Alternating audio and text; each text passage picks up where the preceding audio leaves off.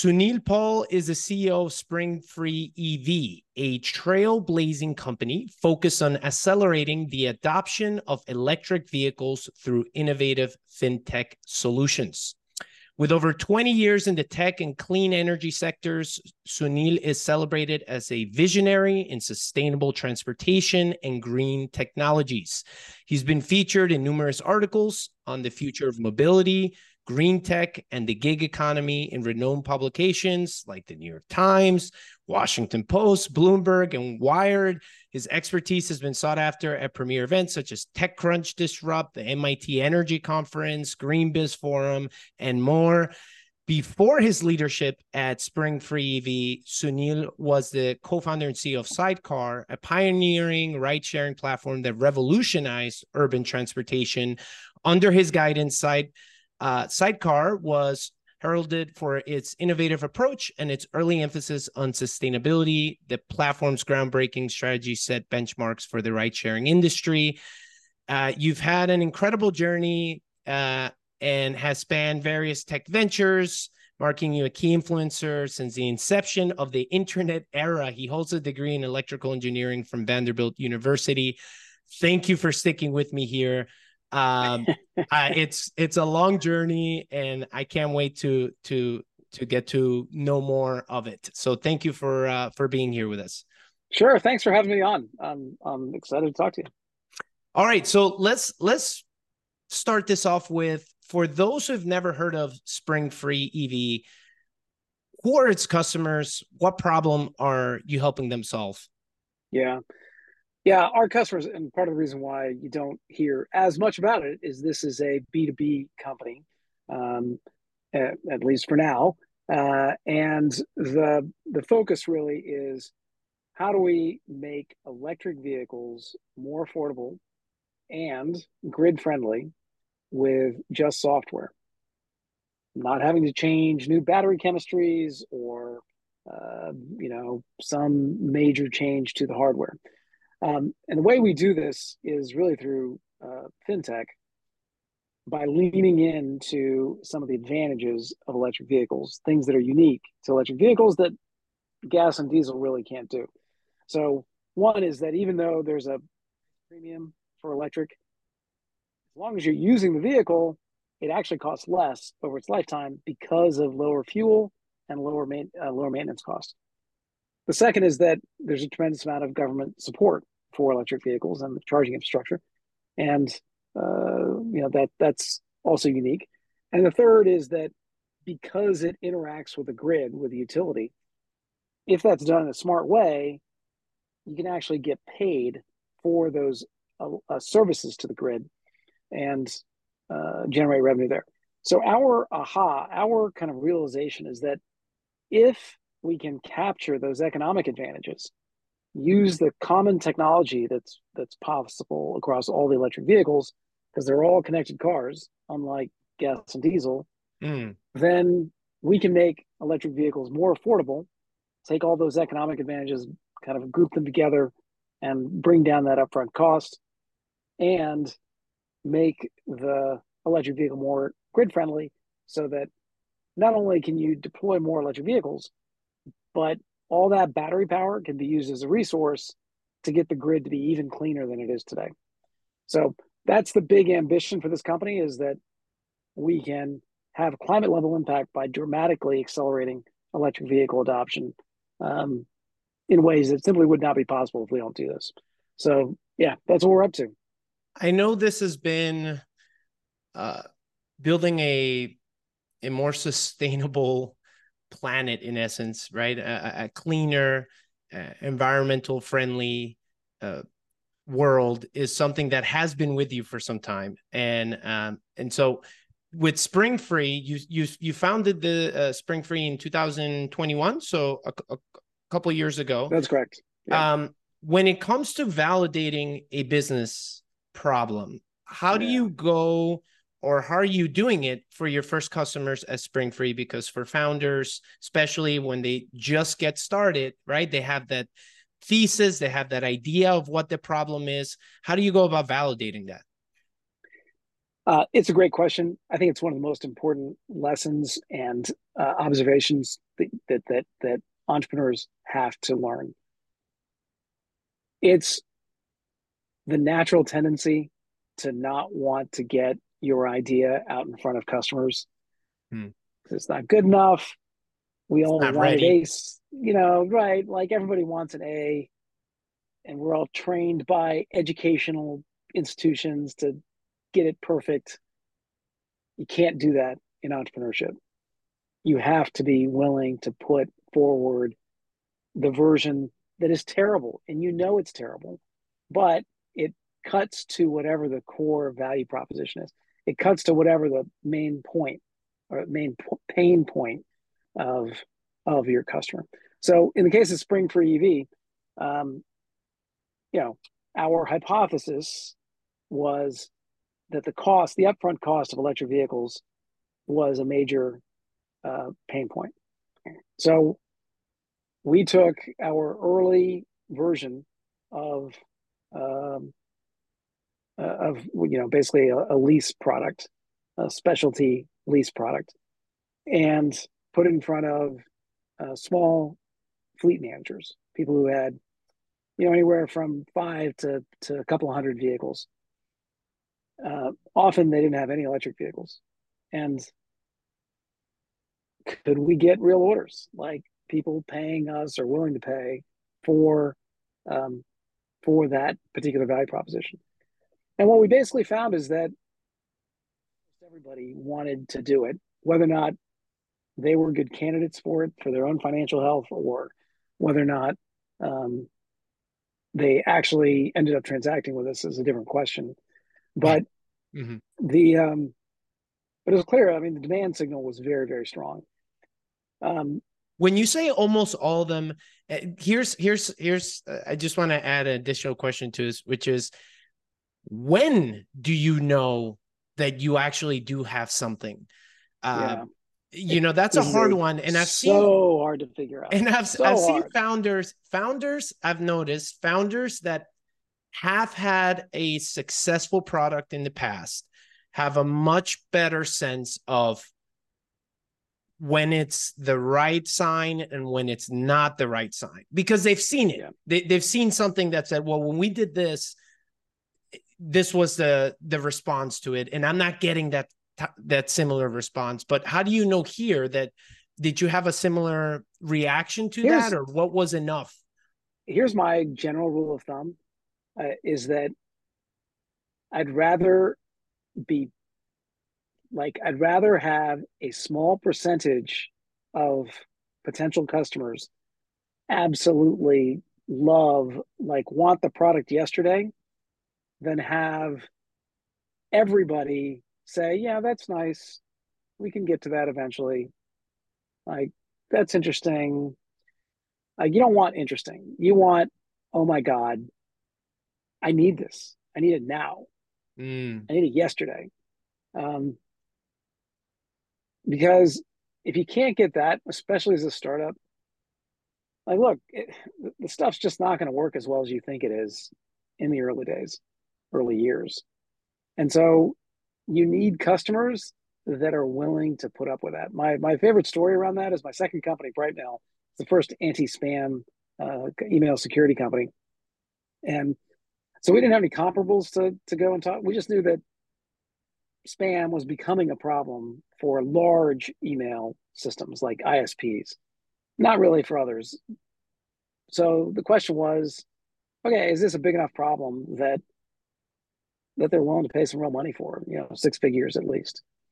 And so I actually had a first version of the product that involved client software, and I took it out to a number of ISPs. And the general response was, yeah, that's interesting. We don't really love adding client software. Mm. And so I assembled the team, the very, very small little contractor team I had. And I was like, okay, this idea's not going to work. We're going to kill it. And because I keep hearing they don't want to do anything on the client side, and I don't see how we can make this work on the server side. And then I went up to the whiteboard and I'm like, well, how would it work on the server side? And sketch it out. And that ended up being the basis of Brightmail. Um, and then I That's took that same idea back. And by the way, all the people that were working on it were all client side developers. So, I kind of had to go back to the drawing board, literally, um, in terms of team as well. And then I took it back to all those same customers, potential customers, and said, okay, here's this new idea. It would only be server side. Here's how it would work. Like, if I built this, like, would you buy into it? And every one of them was like, yes, we don't know what to do. Most of them were failing miserably at controlling spam. So the best example of this is that, okay, so now we've raised a bunch of money. I forget how much we raised, $4 or $5 million, which is a lot back then to raise. yeah. This is 1990 something. Um, and we had the first version of our product. We're shipping it out to these big ISPs like Earthlink and Verizon and some others. And we get the reports back on how effective it is. And it's terrible. It only catches, it's only catching 50% of the spam. Oh, 50%, 50%. five I zero. mean, that's better than nothing. Well, that's exactly what the customer said. They were like, yeah, we expect it to be better, but to be honest, our own systems are only catching like 20 or 30%. So it's better than we had. So no, don't take it That's back. when It's that's when you know you it's a really big problem where even incrementally improving it just a little is more than enough for the right. customer. Now they expected it to be better than that, and it did. I mean, now, Brightmail is still a product out there under Symantec, and by the time we sold it, it was, I don't know, 99. It was very, very high percentage catching spam. Um, but like that, 50%, like a product that only works half the time. Half the That's time. terrible. That's terrible. So, But so you didn't lose customers. we didn't lose those customers. No, no, they once we got it fully done, they paid us six figures a year to implement that system. How So yeah. No, go on, yeah, sorry. yeah. And I was going to say uh, for Spring Free EV, it also matters that, and for Brightmail, like in my view, it's okay to start with a small segment that really, really cares about the product. Um, so, Brightmail was only the large ISPs. Corporations weren't yet having a problem with spam. At Spring for EV, we started with small, medium-sized fleet managers, and even within that world, we started with just those that rent out cars to others. Not Mm. now. Only recently are we starting to get regular corporates like I don't know, electronics repair shops and um, people who are moving their equipment around for setting up events and just all kinds of, because it turns out 2/3 of the fleet vehicles in the United States are owned by or operated by these small, medium-sized fleets, not by Hertz and Enterprise and Mm. Ryder and everyone else, which is kind of where everybody's mind goes. So, Yeah. so anyway, like having a small segment that really, really cares is way more valuable in the beginning than like, mediocre interest across lots and lots of people. When you reached out to those small fleet owners, was the pricing model the same as it is now? Let's say No, when it's evolved. it's And about how do you, because pricing is so crucial and it's so important. But many founders, including myself, right? Every time you're trying to figure it out, what makes most sense. How did you figure out what made sense for them? well, the initial version that we put out was frankly very different than what we did today, and um, because we're balancing it with the other side of the market, in other words, a source of capital, um, that was a non-starter. So that was like, okay, if you're trying to, if you've got another set of constituencies, another set of customers, which in our case we do, we have capital as one of our customers. Um, it has to work for both sides. So that's one way that your pricing's off. The other really important bit of insight was provided by one of the co-founders who he was basically a retired venture capitalist. He's been through lots and lots of companies, Yep. and we were we were thinking about pricing. His basic advice was higher than you think is appropriate because like everybody loves a cheap price. So you don't really know if you're getting product market fit if your price is really low. Mm. Whereas if your price is a little bit high and people are still loving what you're doing, then okay, you've got something because no one is going to complain when you lower your price. But you might lose significant numbers of customers if you raise your prices later. So that I think is an important um, principle now that I carry with me. I love Um, that. as Have, Marty is the one who put that in our heads. have So you ever honestly, whenever we think about things now, we always take the attitude of, just especially with a new thing, like whatever we think the high end is, let's see if that'll work first. And mm, that doesn't work, fine. Maybe it is a pricing question. We need to bring it down. And, obviously we need to make money on it. Um, but yeah, try to start high because also things are not going to work exactly according to plan. So if you price it down to like a really, really thin margin and something goes wrong or your expectations aren't met, you're like shooting then yourself in you're, the foot? Yeah. yeah, you're done. Yep. Whereas things do, like, hooray, things do go according to plan. Again, no one will complain that you lowered your price. So you mentioned Brightmail, and that was from 98 to 2004. It was acquired by Symantec for 370 million, whatever it was that was mentioned during that time. When did you know it was time to sell? Because we have founders that are uh, growing and can be growing their companies fairly fast, and that's when they want to keep doubling down. But when do you, for you personally, when did you realize this is the moment for us? Well, so we had filed an S1. We were ready to go public. We had a profitable company. This was 2004 after the dot com Yeah, you crash made it through the crash. Yeah, that's incredible. and had built a profitable company, which you kind of needed at that point, right? Like during 99, 2000, you could take companies public for way, not making any money and no hopes of ever being profitable. And that was nuts. But the the pendulum kind of swang significantly the other direction, and you kind of needed to show profitability and that you're so it wasn't at it. Anyway, my point is that what we ended up getting an offer from Symantec. Symantec was already an investor, so they already Mm. had insight. They were already on board. Um, when you file an S1, all your information's out there. It's been vetted. You, it's if you're going to sell the company, it's actually a pretty good time because otherwise you're going to take a bunch of dilution. So I would say there's one of the best times to sell is when you have a natural built-in alternative. So a natural built-in alternative is you're about to raise a bunch of money, you're about to go public, you've got an existing offer from somebody else. What is a terrible time to sell is when you have no offers and your back's up against the wall and you're running out of money. Did that at Sidecar.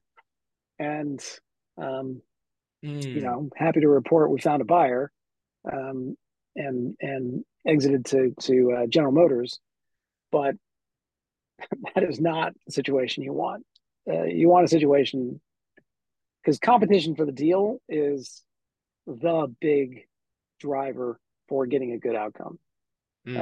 Um, and competition can be, well, we're going to go public and the public's going to buy our shares, or we've got the significant investor lined up and they're going to put in another round of capital. Um, it both creates a competition, and for the insiders, you're looking at trading it off against taking that dilution of And whatever that round of financing is. you provide a perfect transition talking about Sidecar, and I want to continue it. So just to give some background, you've had the idea for ride sharing as far back as 97. Yeah. And I read your blog. I read all of it. Awesome storytelling about your journey, and waiting for your wife to pick you up and trying to figure out how come like you can't just ask a stranger to take you to your destination. And in essence, that's when you were thinking about ride sharing. So way back. And you also pushed your ideas came into fruition with a bill that was passed in California that allowed a car owner to make occasional income off their car without threatening their personal insurance, which was a massive barrier that removed and I laid the foundation for a ton of ride sharing companies as the ones that everyone knows now, Uber and Lyft. So you've been in that space for some time, and you've done some incredible work towards it. You mentioned that Sidecar, you had to sell it, right? That you got to that phase where you wanted to sell it. What were the steps, even those a lesson of not, this isn't something you don't do when you want to sell, where things are not working out and there's a need and a necessity for you to find a buyer. But for those that are in that situation, what are things that you believe maybe you would go back and give yourself advice on, or some Yeah. pitfalls? Yeah. I think that's a great question. And so in the case of someone else, I'm trying to remember who provided some great advice at the beginning of that process. We were thinking about engaging an investment banker to help us with the process, Mm-hmm. but basically found that at the price point that we were looking for, um, the minimum fee that an investment banker was typically looking for was about $1 million. So that would have been a significant portion of the total amount. Mm. And that's kind of a minimum. And then otherwise they wanted, a percentage of the total amount. And, um, you know, you really, you kind of want the best advisors in that capacity you can possibly get. And when you're doing a smaller size transaction, you typically don't get the best, most connected people. Right. I mean, just because those people tend to get attracted to the bigger deals. Mm-hmm. So, so the advice was simply got to run an investment banking kind of process. And um, now, luckily, certainly I'd been through a number of different kinds of transactions. Very importantly, one of my board members, Robert Goldberg, had been through many, many kinds of fundraising and sale transactions. Mm. So the two of us really kind of teamed up to go tackle this, and it's a bit of a numbers game. So you ultimately want two term sheets at least, Mm. so that you've got some competition for the deal. Well, how are you gonna get two term sheets? Well, that means you probably need about 5 times that many to be in a serious mode of thinking about it, in a deep diligence mode. In order to get five in a deep diligence mode, you're probably going to need about 25 that Mm. are seriously considering it, um, and have taken, say, a first or second meeting. And then in order to get to those first or second meetings, you probably need 50 to 100 that that you reach out to. Right. Like, oh, like when someone explained the math to me, I'm like, whoa, that means, oh, we got to reach out to anybody and everybody who might be a candidate. Uh-huh. So then we went through and just brainstormed every single possible company that might be a candidate. We ranked them then on three criteria. Are they acquisitive? They have a history of making acquisitions. Do they have the wherewithal to make an acquisition? Do they have enough market or whatever? Mm. And can we get a hold of them? Like, do we have some way that we think we can get a hold of them? And basically, anybody who was two out of those three criteria, um, we reached out to, and that I think more or less was 50 or 60 candidates. Um, and the math more or less did work that way. I mean, we in the end had two term sheets, and one of them was terrible. It was basically But it it was was something. basically yeah. I mean, the other one was basically an acqui-hire for nothing. That was the alternative deal that we could have done. Um, so, but at least we could credibly say we have an alternative. It's like possibly the worst alternative you can think of, but better than shutting down everything. Um, so, But uh, that's such a wonderful, in hindsight, right? Because I'm sure when you're going through it, it is ah, horrific. And you say, I'll never do this again. But the sheer fact that that is an experience now that is under your belt that you say, you know what? Like, you can do this, right? right, You can share the golden nuggets with others, and hopefully they can learn from this and try not and find themselves in those situations. And this is the reality. I mean, with Sidecar, you started off, and for me personally, it's the failures that, as long as you really learn what went wrong and what could have been better, what could that's have the made a big golden difference? nuggets. Those are the I agree. golden nuggets, right? That's I what gives you agree. experience and allows you to make uh, better decisions as you continue growing personally and professionally. But with Totally Sidecar, agree. yeah, with Sidecar, 2011 you started it. Any other lessons learned? I know that there's a ton behind testing this theory, because now Uber, Lyft, sure, like of course that works, right? Like of course, but back in the day is like, who the Oh hell yeah. would get in a stranger's car, and why would you do that, and who, like, it By just. the way, this is a great example of don't listen to your friends. Your friends are either like, first of all, they tend to want to say, "Oh yeah, that's a smart idea. You're so smart," and that's great. Like you want friends to be supportive of what Yeah, you're yeah. doing. Now, funny enough, in this particular circumstance, pretty much all my friends are like, "There's no way I'd do that. Get into a stranger's you, car? No way. I you don't couldn't care." even Like, get the helpful, couldn't even. I'll say something nice. No.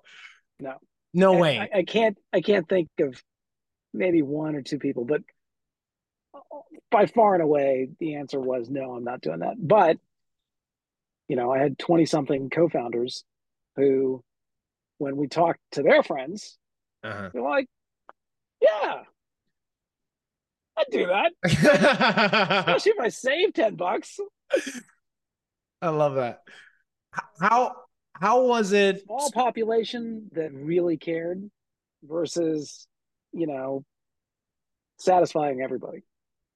Is that literally for Sidecar? Is that how the market was tested? Yes. You went to a bunch of friends or people within your group and said, like, hey, if it costs you this much and you could go from point A to point B, would you do it?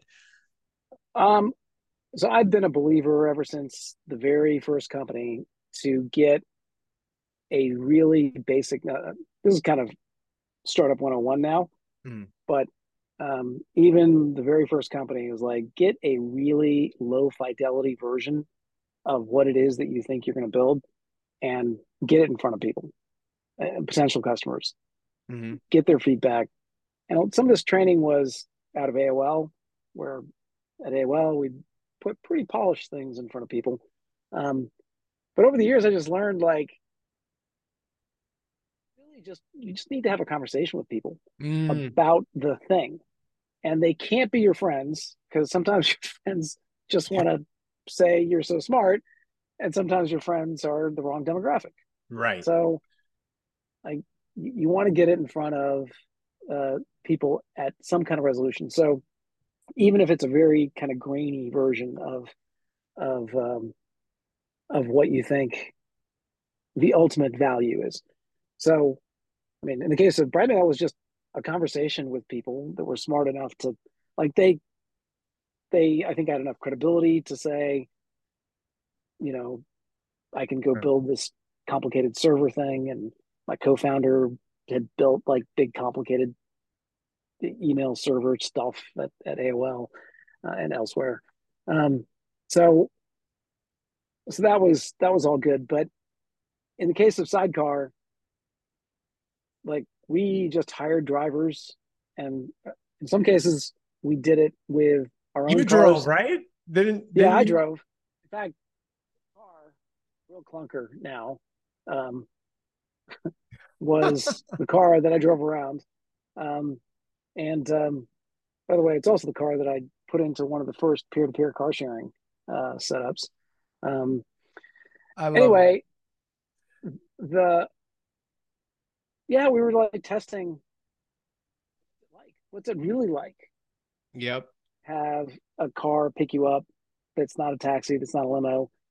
Now, in many cases, it was people we knew, so we were testing like the rudimentary software of it. But in other cases, we're like literally like, okay, we're going to hire some drivers, and we're going to let people order, um, and And like see let's where just that get their takes us. reactions. And the reaction was, yeah, I was a little nervous once I got in, and I was fine, and it helped that you did background checks and all this stuff that you could do now that you couldn't do 10 years before that. What? So you were getting traction, then Lyft, Uber, all Yeah, these guys were yeah, coming in.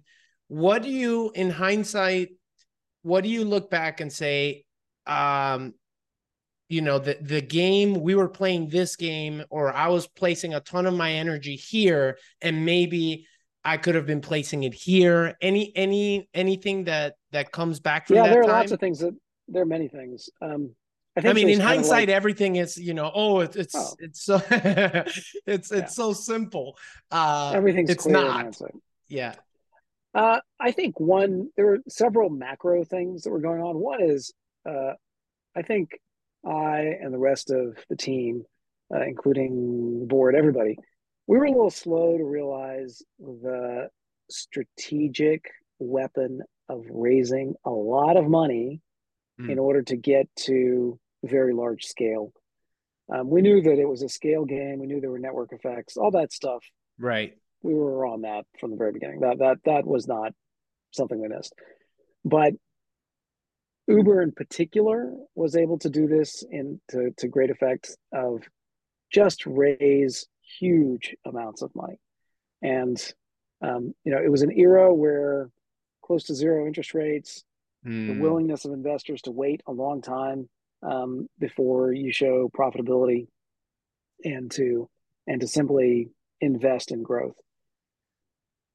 We're no Grab as much longer as in the that market era. as quickly as possible with as much money as you can raise, having pricing that doesn't, I'm sure that doesn't make any sense. That costs very little for consumers, I'm sure, and that might have not been giving the margins that they're thinking of, but it's all about that race of how quickly you can grow that Yeah. network. I think that was one. I think another big one, of course, that world has changed. Interest rates really do make a difference in overall dynamics of a Mm-hmm. market, and they're the foundation on which everything is built. Um, I think another one was simply not I, Lyft and its goofy pink mustache was super effective, and Mm. we were ahead of them um, before they launched, and we're still ahead of them even after they launched. But the awareness built by the pink mustache really was super effective. And it didn't matter that it had nothing to do with a ride. It didn't matter that Right. it just generated awareness. It's stuck in people's mind. Yeah, What that thing with a mustache? Why not? Uh, right. yeah, yeah. I love talking about. I want to jump into a little into the talent, and because yes, you have a product and all that, but at the end of the day, it's the individuals that are around you and what you're able to get done. What do you believe the role of a CEO, a founder should be? Does that role change as the team grows? Because I know that it does, but I'm curious in what Yeah. ways do you see it? In the beginning, uh, every company that I've started or been involved in, like in the beginning, you are doing everything and being willing to do, it kind of depends on the makeup of the founding team. So you're not necessarily doing everything. I mean, I haven't coded anything real Mhm. since college. So um, I'm not a coder, but you're basically playing, uh, you're filling in the gaps for all the other talents around the table. And, your kind of number one job is make sure there's adequate resources in to continue to execute, and to make sure that there's kind of like, I mean, it's ultimately about execution. And so you have adequate resources, you have clarity of vision and clarity of plan for what it is you're trying to go do. And then you got to have adequate, the right mix of people and talents to go make it happen. And any one of those three being off, and uh, It throws yeah, off any the one of whole. those three being off, and it's not going to work. Right? Like when you got to get all three working. when is it that, and this could be with Brightmail or Sidecar or any of those journeys that you've had, when does it or did it make sense for you to make your first hires? Because that's also something that we see a lot with founders where when do I make that first hire, and who should that first hire be? um Yeah. and I'm sure there's questions that you ask yourself, but what would those questions be? And when you remember doing that for any of those companies? Yeah, that's I don't have a really clear rules of thumb for that, because when I think about these different companies I've been involved with, sometimes the first hire is simply a co-founder that um, that you've kind of begun the journey with, Hmm. and it makes sense to continue. Like I've definitely had many difficult co-founder conversations where it's time Yeah. for them to go. Yeah. Um, but so it's not like permanent employment or anything. But um, For so I so for instance, for like for Sidecar, um were the first hire developer? Was it in the marketing side? Was it like who, from what you remember? well, Sidecar was a bit of a unique situation because I'd already been working on variations, Mhm. and I actually found this little company in Michigan, um, that was doing. They were building software um, for Android and for bus routing. I think that's what it was doing. Anyway, back when that was not a common Mhm. type of software, this company was doing something pretty interesting. So um, I think I called him up. I don't even remember how I found out about him, but Yeah. I just called him up and said, "Hey, I'm interested in this category." I flew up there, pitched him on the sort of vision of where we're headed with what I want to do, and basically was like, "Come do it with me. Like, let's go create a company." So we actually took that original company, the Mhm. LLC, And that's how and it morphed evolved. it into Sidecar. So Or what I'll say about that's a bit of for an unusual journey for what most about starting. for spring free? You Yeah, raised, and then who were the first uh who were the first employees and that you recruited, and was there a reason for bringing in them those particular responsibilities? yeah. Well, with Spring for EV, also had a maybe everything's unusual. I don't know. I mean, I could give you a more typical example of Freeloader and Brightmail. Those are maybe more typical. But with Spring for EV, I was literally just trying to sort out some ideas. Uh-huh. I was not clear about this is going to be a company. In fact, the original idea was that it would be a fund that would fund other companies to go In this space. pursue mobility, electric vehicle Got it. oriented things. And um, and so, part of the reason why I reached out to one of the co-founders, Marty, um, was because retired venture capitalist. He'd done a bunch of fund stuff. Also, already a friend of mine, and so that always makes it easier. Right. Um, and along the journey of figuring out what makes sense to actually take advantage of this opportunity and turn it into some, world impact level company, um, we realized actually a fund doesn't make any sense. An actual company makes sense. And, that was the beginning of building it out, bringing in co-founders at that point. Um, Now, funny enough, we had already raised money for something that was more similar to a fund idea, Mm. and we kind of morphed it into the company idea. So again, that's kind of a weird, unusual circumstance. A A weird much more angle typical from it. scenario was the first two companies where there's early idea formation. In the first one, you know, um, I met Mark Pincus, who most well known for starting Zynga, but he's also done a bunch of other things on his own.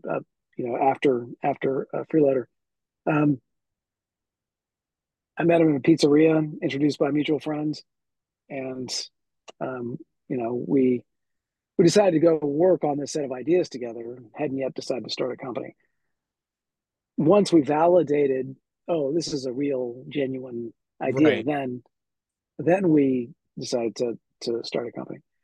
In the case of Brightmail, I had already done a lot of the validation, already knew that I wanted to start a company, and then brought in co-founders. Um, And so but it kind of and varies depending on situation. got it. So you talked you mentioned a bit on, and this will we're getting close to the end here. I want to be respectful of your time, but you talked about funding. You've been a founder that has raised, and then you've also are a founding partner of Spring Ventures, and you've an angel investor. So you've experienced funding from both sides. Yes. What advice can you offer founders when it comes to fundraising their first round? Uh, what should they prioritize? Are there certain pitfalls that you say, just make sure to avoid certain things, or keep an eye out for this and this? Anything that comes to mind? I mean, there's so much advice out there on how to do this. I would actually say uh, that same lesson about the sale of Sidecar also applies to fundraising. In other words, there's an interesting dynamic at work. It's not just in fundraising and selling companies, college applications and job applications. The transaction cost of both sides has gotten lower. In other words, if you're trying to raise money, it's much easier to reach out to a lot of different investors than it used to be and track them and track the docs end and keep them in a CRM and blah, blah, blah. I could never keep all that stuff straight in my head back with the first two companies. No way. Right. Like this crazy number of prospects. At the same time, the receivers of those, like the deal flow that I get, relatively small investor, is pretty sizable. And then I can go on to Angel List and get, like even a crazy more volume. Right. Both sides are just seeing a much greater volume. So as a founder, you have to kind of be prepared to talk to lots of investors.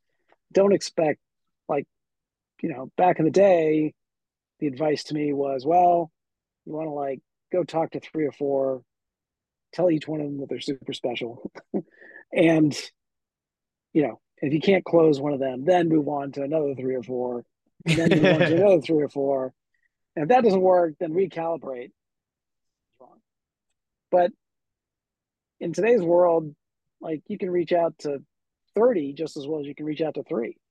Yeah. So it's and the other side is looking at not just, oh, we got two deals we want to look at today. They're looking at 20 deals, and like, Yeah. so it's a little bit more like, when you're buying a house, a real estate agent will also always tell you, well, you just need one house. Yeah. Like, it doesn't matter how many you look at. You can look at a lot, but you only need one. Same thing as the buyer. Well, you know, you need more than one investor, but you don't need 500 investors. You just need, a handful. Yeah. A couple.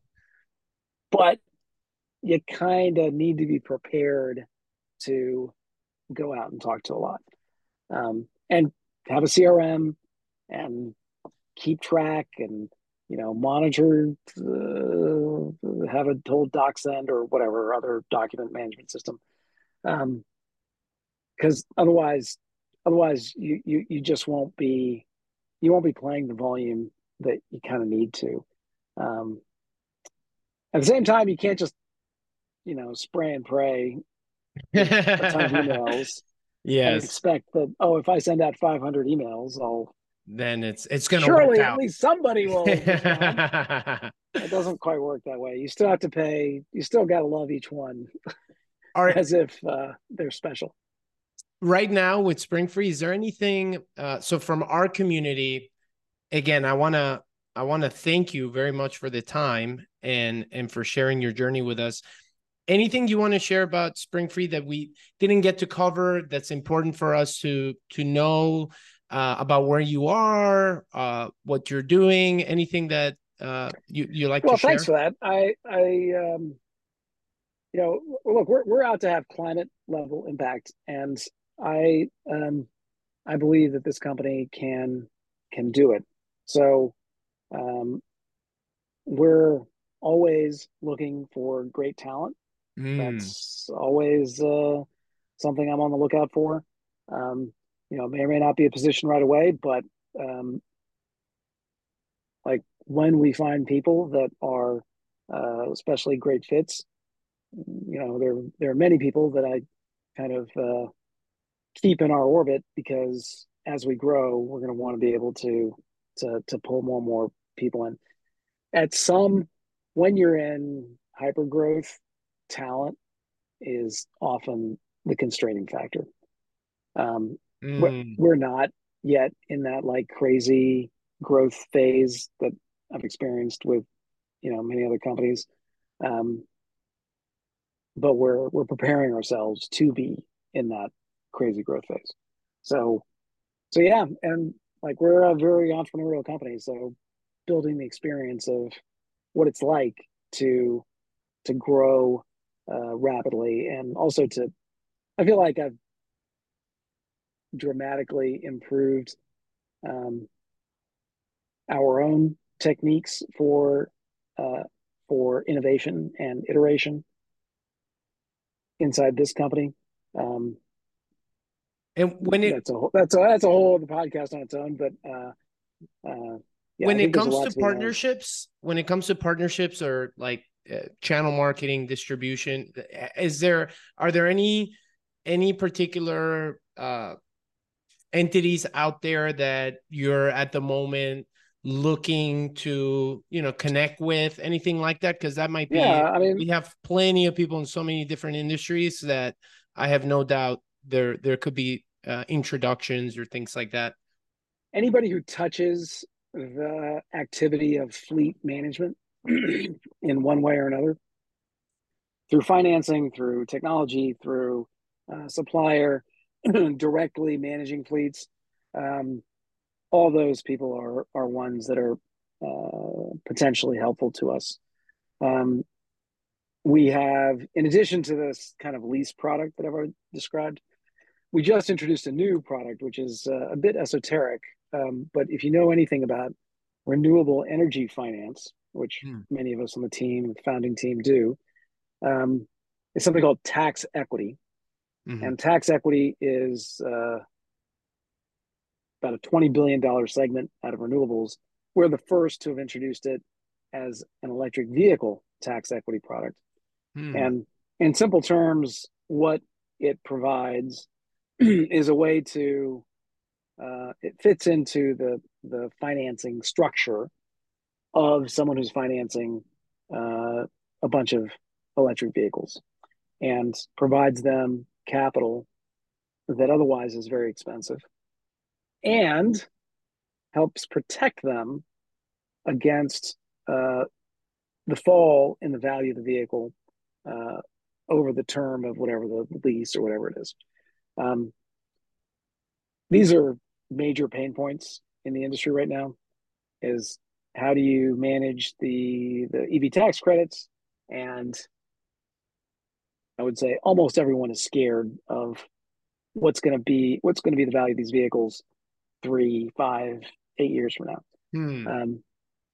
So it's a new product that's designed for very large applications, large fleets, larger um, financings, uh, and we're getting a lot of interest in it. We just announced it 2 weeks ago, so Wow. Very cool. it's hot off the press. You heard it here. Sunil, thank you so much. All right, have a good rest of the day. Bye bye.